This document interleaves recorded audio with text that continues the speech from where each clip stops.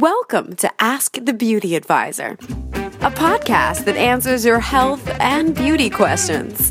Hosted by health and beauty advisor, Deanna Lynn.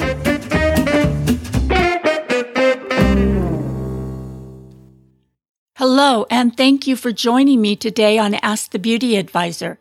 This is the podcast where we talk about all things health and beauty, and I'm your host, Deanna, who's here to help navigate you through the health and beauty world.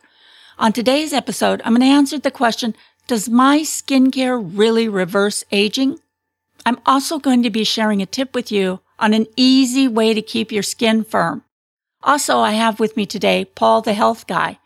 He's got the new FDA or federal nutritional guidelines, and we're going to share the new findings with you. So we got a lot to talk about today. Let's go ahead and get this show started. You've got mail, Miss Lynn. I'm sharing this email with you from Margaret. I think Margaret is asking a really interesting question, so I want to share this with you. I'm going to go ahead and read it to you. I have a question for you. Is my skincare really reversing my lines and wrinkles? Not too long ago at the mall, a salesperson approached me, sat me down in a chair, and applied a beauty product to my face. Within minutes, magically, my lines and wrinkles seemed to disappear. Being so excited about this, I easily forked over the $200 for the product and have been happily using the product for the last 6 months. Recently, I left on a 3-day trip and forgot my skincare. Within 24 hours, my wrinkles were back with a vengeance. They actually looked worse than I remember them looking before. So I'm asking, is this $200 skincare beauty cream really reversing any aging? Thanks, Margaret. Well, Margaret, this is a really good and interesting question, and it really does need to be addressed.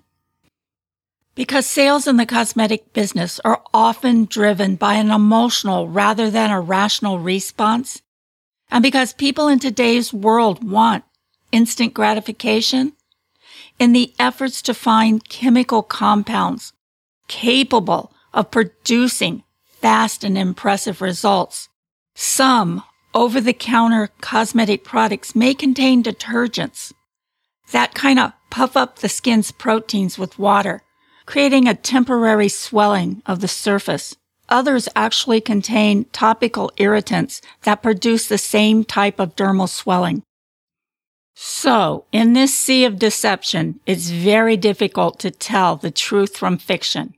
What are some of the principles that will guide you to reasonable expectations when purchasing a topical skincare rejuvenation product? Well, I have 3 very important tips for you. These are the requirements for a truly effective skincare product. Number 1, a truly effective skincare product will take time. Let me repeat that. A truly effective skincare product will take time. You need to use a cosmetic product for at least 2 weeks to really evaluate the potential benefits. Remember, the best products many times will not produce visible, immediate results until after a few weeks. Number 2, when using a truly effective skincare product, your skin will get better with time. And if after you stop using the product, your skin immediately starts to get worse, you can throw this product away and have no regrets.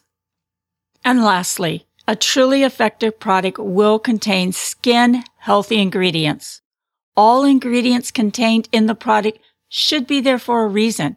And if the list of ingredients contains too many difficult-to-pronounce chemical names, then the product probably isn't great for you.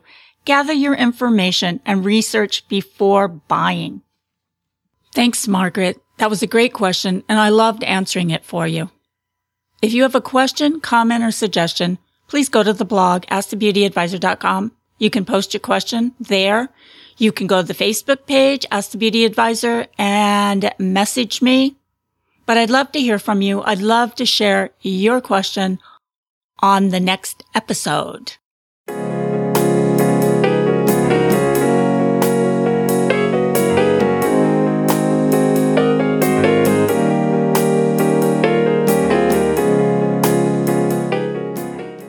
Anybody who really knows me knows how much I love coffee.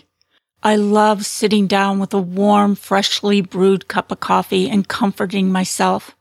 I even love holding the warm cup in my hands. And almost every day I'll meet a friend and we'll have a conversation over a cup of the brew. I do try to limit myself to just 2 cups a day. I've gotten much better from when I was young. I'd have to drink a whole pot in the morning just to wake up. But I still start my day with a large cup of coffee. I just love it. But here's another drink I've been adding to my routine lately. I've become a fan of white tea. Now, white tea doesn't exactly get as much press as green tea when it comes to the health and beauty benefits. But research is beginning to show that white tea actually has more benefits when it comes to your skin's health. Because you see, white tea is just really young green tea. And amazingly enough, it has more collagen and elastin protection properties than any other tea. It works by actually blocking the enzyme in the skin that naturally breaks down the skin's structural elements. Scientifically, it blocks elastase, an enzyme that literally chews up elastin, the protein that keeps the skin flexible and firm. And once elastase starts to break down your skin's elastin, your skin begins to thin, sag, droop, and not to mention it quickly loses that soft, plush look and feel it once had. But white tea, amazingly enough, can reduce elastase by an amazing 89%. Wow, that's quite a bit. So what that means, by regularly drinking white tea, you could actually save yourself some major sagging down the road. And white tea is actually much easier to drink than green tea for many people. It has a milder flavor and is less likely to upset a sensitive stomach. Plus, you can find a variety of delicious fruit or flower-infused white teas at your local health food store, so you can always keep it interesting and delicious. I actually love the peach or the pomegranate flavored. And for even better results and stronger protection, here's a weird trick I tell my clients, and they say it actually works. I recommend wiping the tea bag over your skin once it's done seeping and has cooled. Now, if you're a big coffee drinker like me, I wouldn't expect you to give up coffee altogether. But by adding just a cup of white tea to your daily routine, you'll be doing your skin a welcome favor. This is yet another example of a tiny change that could make a big difference. We interrupt this podcast to bring you a quick health tip. What you eat is as important as exercising regularly. Here is what's recommended. Vegetables are low in calories, high in nutrients. No matter your fitness or weight goal, you cannot go wrong with lots of vegetables. Vegetables should occupy at least half your plate at meals. They are filling and provide the necessary nutrients to help your muscles recover from a robust workout, as well as daily maintenance. Vegetables are a rich source of vitamins A and C, minerals like selenium, magnesium, calcium, zinc, and potassium, fiber, antioxidants, and precious phytochemicals. Vegetables have been found to prevent a host of diseases. Fruits are a friendly carbohydrate. With all the publicity about good carbs and bad carbs, fruit often gets pushed out of a diet plan. Fruits provide your body with necessary carbohydrates, and they are a rich source of vitamins like A, C, and folic acid, plus minerals like potassium, fiber, antioxidants, and precious phytochemicals. A diet high in fruit has been found to prevent a host of diseases. Go for the whole fruit. It is more filling, higher in fiber, and will keep your calories in check. Choose a variety of lean proteins. Protein is a good source of iron, B vitamins, magnesium, zinc, potassium, and copper. It is important to select the leanest animal proteins to reduce your intake of saturated fat and cholesterol. Most fish is low in calories and rich in the omega-3 fatty acids. Salmon, haddock, mackerel are all higher in fat, but a good source of the omega-3s. It is recommended to eat fish at least 2 times per week, and egg whites are pure protein. Thanks, Paul. Paul just shared with us the new federal dietary guidelines that are updated about every 5 years. These new findings or updated guidelines are set to last till about 2020. Here's just some of the new guidelines from that federal report. Lean meat is now okay. I think they've changed the guidelines a little on that. They've really changed their guidelines. It looks like sugar and salt are the new culprits. These are things that can really destroy your health. And they've kind of cleared up that confusion about cholesterol and eggs. They've changed that a bit.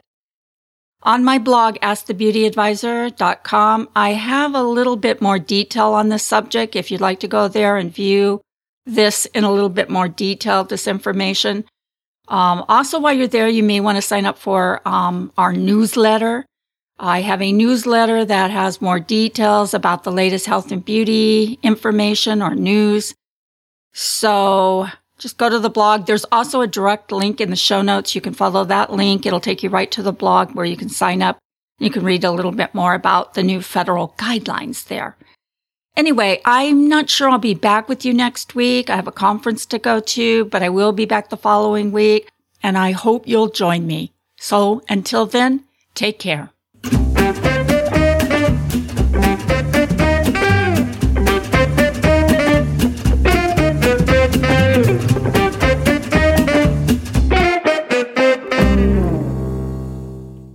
Ask the Beauty Advisor is a part of the Beauty Radio Network. If you have a podcast or need help in starting a podcast and would like to be a part of a free, supportive network, then learn more by contacting Deanna at beautyradionetwork.com.